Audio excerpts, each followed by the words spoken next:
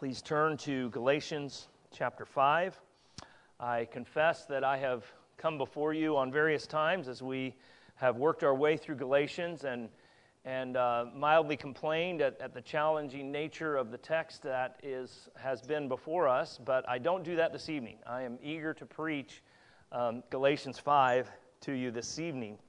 A special thank you to Pastor Greco, who so ably handled the first part of this section in verses 16 through 21, speaking of the negative, the list of vices that Paul gives there. But now, in opposition to that, the Apostle Paul gives us the fruit of the Spirit, a list of the fruit of the Spirit.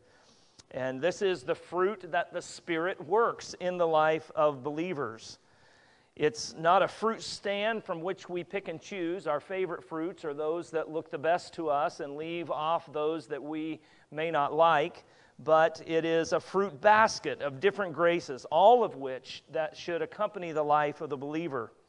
These characteristics are the result of the work of the Spirit in the life of believers, uniting them to Christ, enabling them to be like Christ, and empowering them to show the love of Christ to others. At the end of this short text, we're called to keep in step with the Spirit and to pursue unity and the fellowship of other believers. So let us pray as we approach God's Word, and then we'll read our text together. Lord, we bow before you, thanking you for your Word, desiring to sit under the authority of it. We thank you that you have spoken in and through your Word, and you continue to speak to us here this evening. So, Lord, attend the reading and preaching of your Word, Lord, not for me, but for the sake of your people and for your glory, Lord, we ask. And, Lord, may the words of my mouth and the meditation of all of our hearts be acceptable in thy sight, O Lord, our rock and our Redeemer. We pray, amen. We'll pick up and read from verse 16 through verse 26. But this I say, walk by the Spirit, and you will not gratify the desires of the flesh. For the desires of the flesh are against the Spirit, and the desires of the Spirit are against the flesh, for these are opposed to each other, to keep you from doing the things you want to do. But if you are led by the Spirit, you are not under the law. Now the works of the flesh are evident: sexual immorality, impurity, sensuality, idolatry, sorcery, enmity, strife, jealousy, fits of anger, rivalries, dissensions, divisions, envy, drunkenness, orgies, and things like these. I warn you, as I warned you before, that those who do such things will not inherit the kingdom of God. But the fruit of the Spirit is love, joy, peace, patience, kindness, goodness, faithfulness, gentleness, self-control. Against such things there is no law.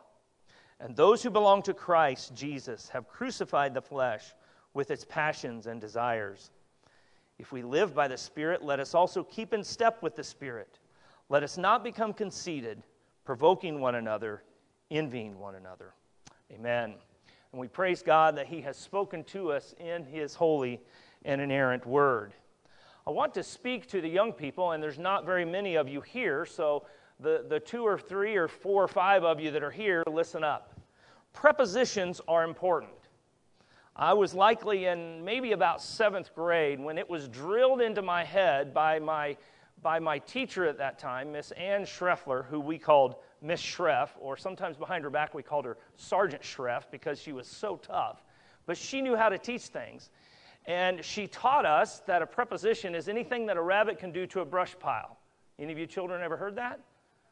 And that's the way I learned it. You know, a rabbit can go under it, it can go around it, it can go through it, it can go all of those things, okay? And so my outline has 2 prepositions in it. My 2 points are this: the fruit of the Spirit and the walk by the Spirit. Now, I forgot to mention one little pesky word that's an exception to my rule, and that's the word of, which is a preposition, and it means belonging to or the cause of something. So when we talk about the fruit of the Spirit, it is the Spirit's work. It is the fruit that the Spirit produces in the life of the believer. Now, fruit and fruitfulness, not to get too bogged down into a whole biblical theology of fruit, But it's interesting to think about fruit in the Old Testament. Where did God place Adam and Eve? He placed them in a garden full of fruit. And it was for their enjoyment. And there was all nature of fruit around them for their enjoyment, with the exception of one tree, of course. And that, of course, is what they were tempted to eat, and by it they fell. And God, but this idea of a fruitful vineyard is carried forward throughout the Old Testament. When God expressed his displeasure with idolatrous Israel, he called them a fruitless vineyard. They were guilty of producing wild grapes of violence and wickedness. And you see that in the prophet Isaiah, but also in the prophet Isaiah, we see that there's a promise of a faithful servant who would be fruitful. We see in verse 1 of chapter 11 where it says, "There shall come forth a shoot from the stump of Jesse, and a branch from his roots shall bear fruit."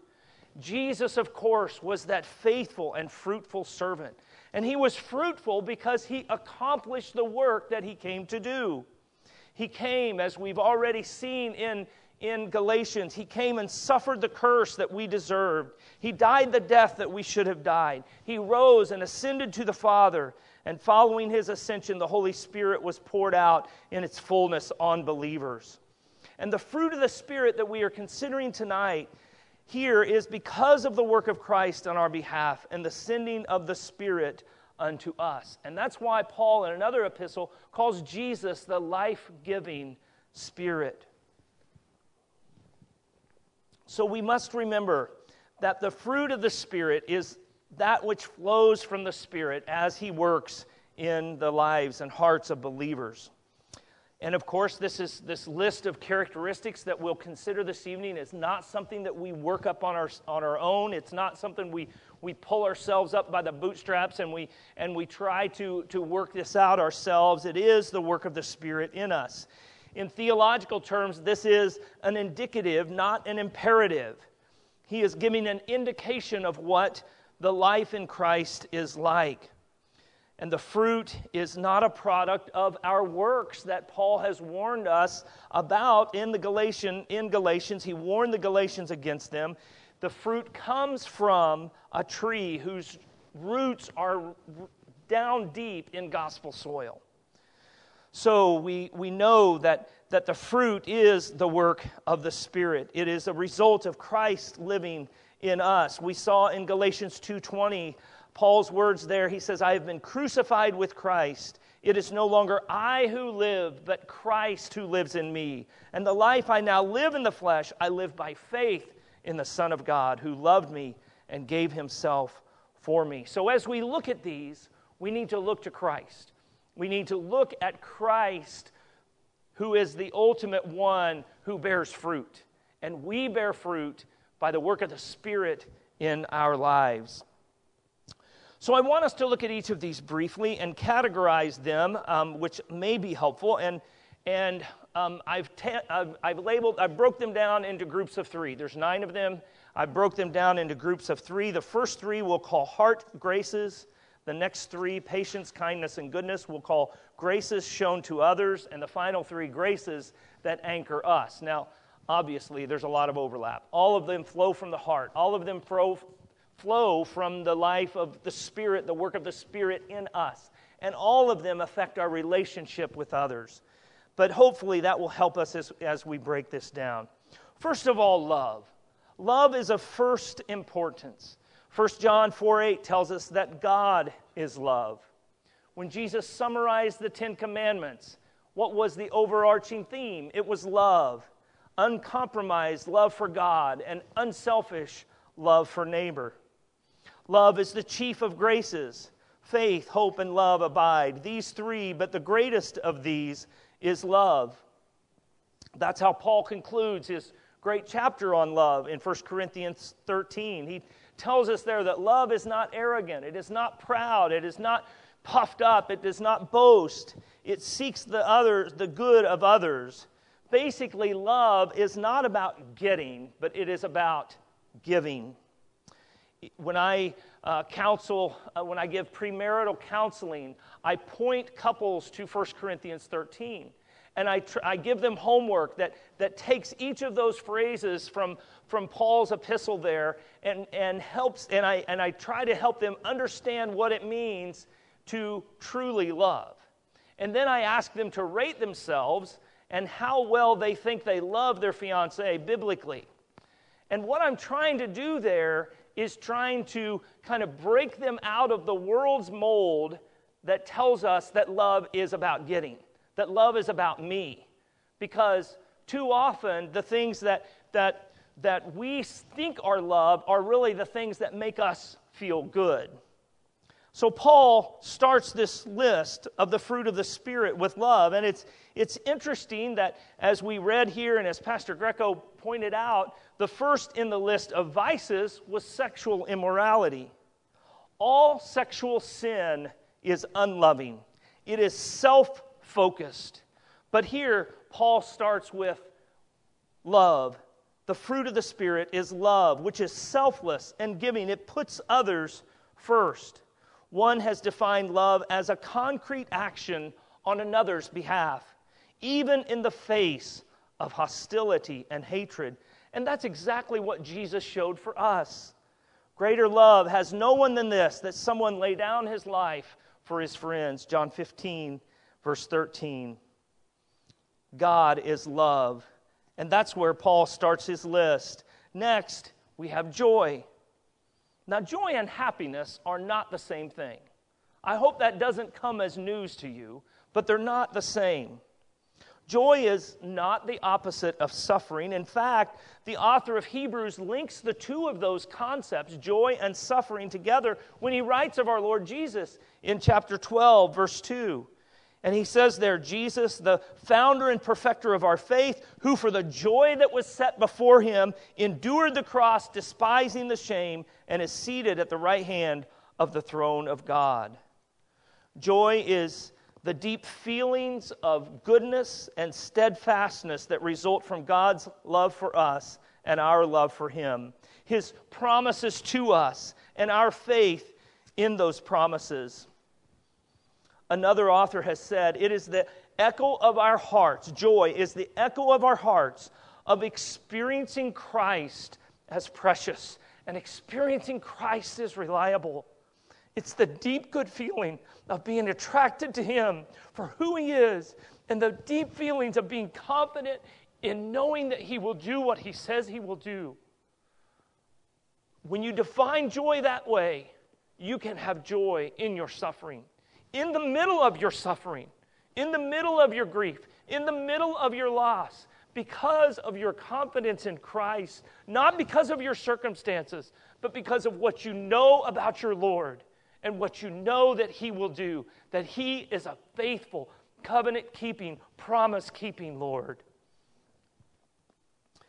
Philippians 4 and 5 says, rejoice in the Lord always. Again, I will say rejoice. Let your reasonableness be known to everyone. The Lord is at hand. The Lord is near. He is at hand. We can rejoice and be joyful, knowing that he is with us. Next on the list is peace. Peace and joy are closely related in Scripture. We see that in Philippians 4, Romans 14 and 15. We could go to these texts, but we'll press on. Peace, we could say, is the absence of turmoil. It's a state of quiet or tranquility. Personal peace in the believer's life flows from the peace that they have with God through our Lord Jesus Christ. All the peace that we have as believers is based upon the fact that we have been reconciled to God. Because we were God's enemies, because we were sinful, we were in sin, and we have been reconciled to God, and there has been peace made through Jesus Christ. So that's the basis of our peace. Christ has brought us peace and reconciliation, and that peace should spill over into all of our life. It should affect our relationships. It should allow us to live in peace with others. Romans 12:18 reminds us, if possible, so far as it depends on you, live peaceably with all. This peace should affect how we view the future. Jesus in Matthew 6 deals with the issue of anxiety. I heard this week how anxiety is affecting young people, and children as young as 8 are suffering from anxiety. And I think that's true. I think that there is evidence of it. But Jesus reminds us, he says, look at the birds of the air. I provide for them. He says, look at the fields of beautiful flowers and grass. As I was driving to and from the men's retreat, I was treated to the beautiful scenery of the wildflowers along the road. Evidence of God's care, evidence of God's goodness, evidence of his provision. And these things remind us that he will provide for us the things that we need. We can be at peace with others and with the future because Christ has made peace for us and will provide our need. So as we have rapidly gone through these first of the 3 graces, love, joy, and peace, let me ask you, how is that fruit growing in your life? We press on. Graces shown to others, patience, kindness, and goodness. Patience. For more patience. Be careful, we're told. Don't pray for patience, then God will give you trials. Well, guess what? Trials come whether you pray for patience or not. They are God's way of sanctifying us. They are God's work in us. Patience is the ability to bear up under trials. It's endurance in adversity without murmuring or fretting. Job, of course, is a model of patience. He waited upon God for relief from his trials. He remained steadfast and blameless, even as his so-called friends questioned his integrity. And Christ is the ultimate model of patience. He endured the ignorance of disciples, the crowds that were constantly pressing upon him, the religious leaders who tried to trap him in his words, and finally, he endured the cross, as Hebrews 12 tells us. It is his patience, it is Christ's patience that is worked in us by the Spirit to produce this fruit. The next 2 we'll take together for sake of time. Kindness and goodness are closely related. Kindness is a caring willingness and readiness to help. Goodness is a willingness to be generous, the dictionary tells us. Paul links these 2 terms in Titus 3:4 when he says, "But when the goodness and loving kindness of God our Savior appeared, he saved us, not because of works done by us in righteousness, but according to his mercy." So we see the 2 linked there.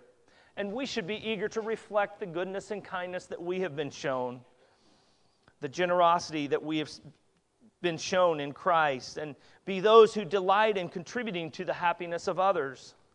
We should be willing to cheerfully grant to others their wishes, seeking to supply their wants and alleviate their distresses, the dictionary tells us. And really that should be the mark of believers. They're kind, they're generous, they're giving, they think of others.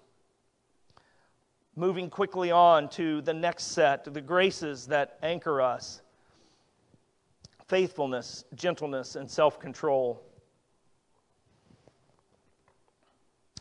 Faithfulness is certainly an attribute of God that should be reflected in us, although in a lesser and greatly imperfect way, and that's certainly true in my life, as Harry Reeder said on more than one occasion, speaking of various things that the Christian should pursue. He's between somewhere between 0 and 100 in his ranking of those things. But we serve a faithful and covenant-keeping God. The Apostle Paul spoke of Christ and said, "For all the promises of God in him, yea, are yea, and in him, amen, unto the glory of God by us." Christ is the fulfillment of God's promises. And because God is faithful, one fruitful grace wrought in us by the Spirit of God is faithfulness. Next, we see gentleness. It is to not be harsh or rude or violent. Gentleness is defined as mildness of temper, sweetness of disposition, meekness. Moses is described as a meek man. Jesus was described as gentle and lowly. But meekness is not weakness. Jesus was zealous for his Father's house. He upended the tables of the money changers because he said, my Father's house shall be called a house of prayer. And they had made it into a place of commerce, and they were taking advantage of those that needed to buy the things for the sacrifices.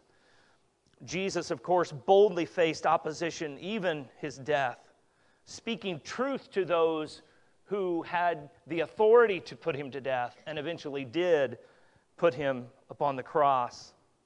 Jesus calls us to himself with these words, "Come to me, all who labor and are heavy laden, and I will give you rest. Take my yoke upon you and learn from me, for I am gentle and lowly in heart, and you will find rest for your souls."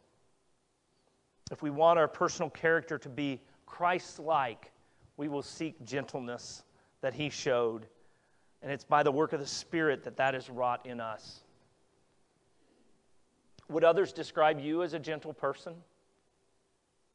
Finally, self-control, the end of our list. Self-control means controlling yourself. Well, I put "duh" in parentheses in my notes because that's really what it says, but it's akin to temperance or moderation. Another way to say this might be self-discipline. It's doing what you need to do instead of what you want to do. My dad always told me the goal of all discipline is self-discipline. And a self-controlled person considers the dangers in certain activities or behavior and either refrains from them completely or does them in a careful and lawful way. And when I say lawful, I mean according to God's word. Lawful in the terms of God's law.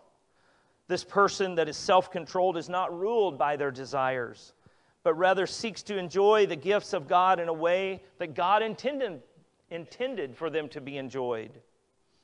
This virtue is much needed in the area of our sexuality and in the areas of food and drink. But increasingly, self-control is needed in the words that we speak and write. So let me ask you, are the words that you write online edifying? Do they show kindness and gentleness to others? Are you exercising self-control in the amount that you drink? Are the images that you see online wholesome and pure? Is this fruit seen in you? It is a Spirit-wrought attribute in us. Now, this list is not intended to be exhaustive. It doesn't talk about hope. It doesn't talk about prayerfulness or godliness. But this list represents a lifestyle of the believer, not separate fruits. Perhaps we could see it as facets of a precious stone, of a diamond, if you will, different facets that show the beauty of the Spirit's work in the Christian life. All of them pointing ultimately to our Savior, the Lord Jesus Christ.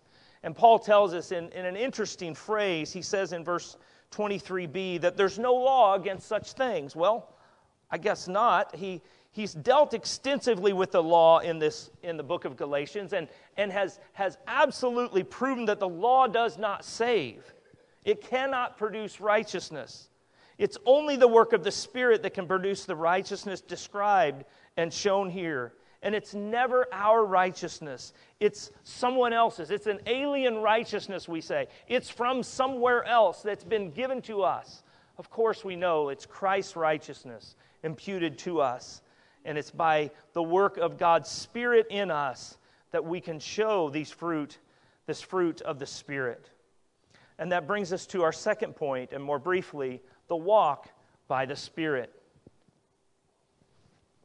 Now, there's two components of sanctification and two kind of big theological words I'm sure many of you are familiar with: mortification and vivification.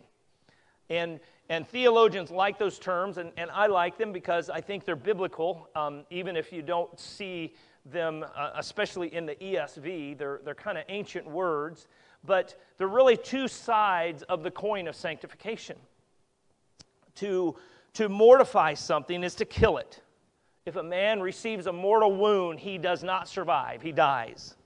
And we see this concept of mortification in verse 24, where Paul says, "And those who belong to Christ Jesus have crucified the flesh with its passions and desires." Remember, in the context of this whole thing, he gives these works of the flesh, all these list of vices that we are to avoid, that we are to flee from. But he says here that those who belong to Christ have crucified the flesh with its passions and desires. So he's saying, in our justification, there is a break from the world and sin. And Paul has developed this beautifully in another place in Romans 6. And I commend the reading and the study and even the memorization of that chapter to you. He says in one of those verses, "Do you not know that all of us who have been baptized into Jesus Christ were baptized into his death?" He says elsewhere, "Sin no longer has dominion over you." So he's saying we belong to Christ. We are his. And because of Christ's death, we died with Jesus. And our sins have been crucified there, as he says in verse 24. So Christ's death dealt a mortal wound to the devil and to sin. And because we belong to Christ, his death is the death to our sin. So there's a definitive break with sin in our justification when we come to Christ. But there's also a duty, a responsibility that we have to mortify sin. It's an ongoing process as well. Paul says in Romans 8:13, "For if you live after the flesh, you shall die. But if you through the Spirit do mortify the deeds of the body, you shall live." So this mortification of sin, this killing of sin that Kurt prayed about, it's an ongoing thing. Our pastor back in Kansas often said, referring to a little different concept, but similarly in Romans 12:1, where we are called to present your bodies a living sacrifice, wholly acceptable unto God, he says the problem with a living sacrifice is it keeps getting down from the altar. Well, I think similarly we could say that this work of mortification is an ongoing thing because our sin likes to climb down from the cross. And so we have to remain alert to that sin, and it's an ongoing process. In Philip Ryken's commentary, he helpfully points out 4 things about crucifixion that help us understand this work of mortification. He says, first of all, that crucifixion is a shameful way to die. And we have talked about that in previous sermons in Galatians. Crucifixion was shameful, it was condemned, and only those, the worst sort of criminals, were condemned to die on a tree. For Romans, it was the ultimate cruelty, and it's only fitting that sin, which is against our holy and loving God, should be put to death by crucifixion. Secondly, he says that crucifixion is a painful way to die. Much has been written about the extreme pain and agony experienced by one on a cross.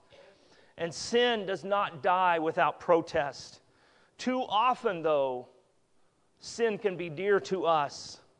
And while we may go through the motions of mortification, we may be secretly hoping that our sin survives the mortification process.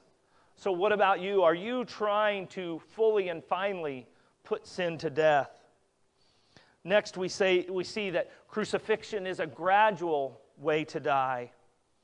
The victims of crucifixion could live for days upon a cross. It was designed to make men suffer for a long period of time before they die. John Brown said in his commentary on Galatians, he said, crucifixion was a punishment appropriated to the worst crimes of the basest sort of criminals and produced death, not suddenly but gradually. And in a similar way, he goes on, true Christians do not succeed in completely destroying the flesh while here below, but they have fixed it to the cross, and they are determined to keep it there until it expire. Sin does not die easily or quickly. Now, some sins may be taken away in a moment. Harry Reeder, I'm going to step aside here if I can get out of the sun. Harry Reeder spoke about how some sins that he faced as a young man were instantly taken away, and others he battled all through his life. And that is commonly true, and we are called to continue that battle. John Owen said, he that is appointed to kill an enemy, if he leave or stop striking before the other ceases living, doth but half his work. In other words, don't do a halfway job in mortifying your sin. Keep after it. Finally, crucifixion is a final way to die.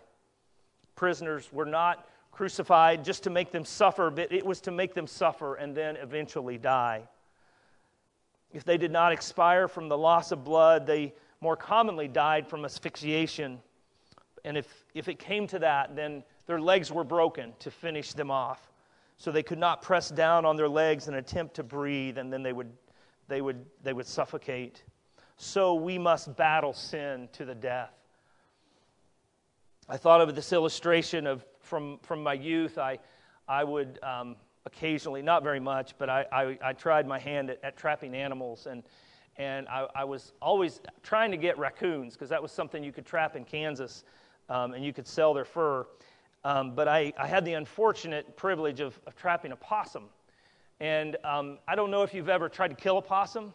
Possums die very slowly, and they are hard to kill. One morning I went out before school, and in the pre-dawn hours, barely being able to see, I saw this possum, and he was at the end of the chain on the trap and hissing at me, and I shot him a couple times. I clubbed him over the head, and, through the blood and broken skull, probably, he was still hissing and acting like he wanted to chew my leg off. And I thought of that. We have to be persistent. We have to keep killing sin. We have to club it to death. We can't let up until the work is done. We have to go after it till it's finally dead. We have to continue after it. As Owen said, be killing sin, or it will be killing you. And while we can and should and will grow in our victory over sin, we are not done with this fight until we reach glory. The other term I mentioned and briefly here is that of vivification. Vivify is to make alive, to enliven or animate. It's the work of the Spirit in the life of the believer. But it is us working out what God is working in us. We are seeking to mortify the flesh, and we should also be seeking to see the life of the Spirit enlivened and enlarged within us. And we can't do one without doing the other. They go hand in hand. How are we to see the work of the Spirit in us? Well, God works through His Word, through the sacraments and prayer. We see in the earliest days of the New Testament church, there we find the believers continuing steadfastly in the apostles' doctrine and fellowship, and in the breaking of bread and of prayers. We see in Philippians 2:12 and 13, this concept that might initially seem like against each other, but really these things are working together, where Paul says, "My beloved, as you have always obeyed, so now, not only as in my presence, but more in my absence, work out your own salvation with fear and trembling." Okay, so you work it out. But then he says what? It is God that works within you, both to will and to work for His good pleasure. We are called to work out what He has and is working within us. We are called to be doers of the word and not hearers only, as James says. So we grow by learning, by doing, by reading and obeying. And part of the walking in the Spirit, or keeping in step with the Spirit, is also living a life of repentance. While the law is completely powerless to save us, it does serve as a mirror to show us our sin. And where we see sin, we should confess it. That's really part of that work of mortification, is confessing of sin. In repentance, we say that God is right and just and holy, and that we are wrong and sinful. In repentance, we seek to trace our sin into the recesses and corners of our life. We seek to see how the roots of it have permeated us in sinful thinking and in our wrong desires that leads to sinful fruits, sinful actions. And we call sin, sin. We name it according to God's word. And we invite God to penetrate the dark corners of our heart, where if we're honest, we know that His eyes already see. And we invite Him to root out our sin. It's characteristic of sin to excuse itself, but the characteristic of true repentance is to judge oneself with the truth of God, with the veracity of God. This is living by the Spirit. Finally, at the end, he tells us to keep in step with the Spirit. This language makes us think of military life and a group of soldiers marching in cadence. They're not seeking their own path. They're following their leader. They're following their drill instructor. They're just doing what they're told. They're not necessarily even told where they're going. They are merely keeping cadence. They are marching in formation. And if our eyes are upon our Savior, upon our leader, if we're keeping in step with the Spirit, then we should not fall into those sins described in that final verse where he says, "Let us not become conceited, provoking one another, envying one another." We need to be more concerned about what our commanding officer is saying and less concerned about what people around us say and think. Arrogance, strife, and envy have no place in the life of the believer. They are sins that we need to nail to the cross. So keep your eyes on your leader. Mortify the flesh. Keep in step with the Spirit. And by these things we will grow in grace and in the knowledge of our Lord and Savior, Jesus Christ. This evening, if you've heard this message, if you've considered the work of the Spirit in the life of believers, if maybe you're a believer and you say, "Oh, I'm blowing it. I'm not faithful. I'm not loving. There's no peace. There's no joy." Go to Christ. He is the source of all of these things. I've tried to say that, and maybe I've said it too much. I've said it again and again. Christ is the source. It is by the Spirit that these things are worked out. You don't need to work these things up on your own. You go to Christ. You look to Him. But maybe you're outside of Christ, and maybe you don't know the Lord that is the source of all of these things. And if that's the case, I invite you to come to Christ. Confess your sins, trust in Him completely, receive and rest upon Him alone for salvation as He is offered to us in the gospel.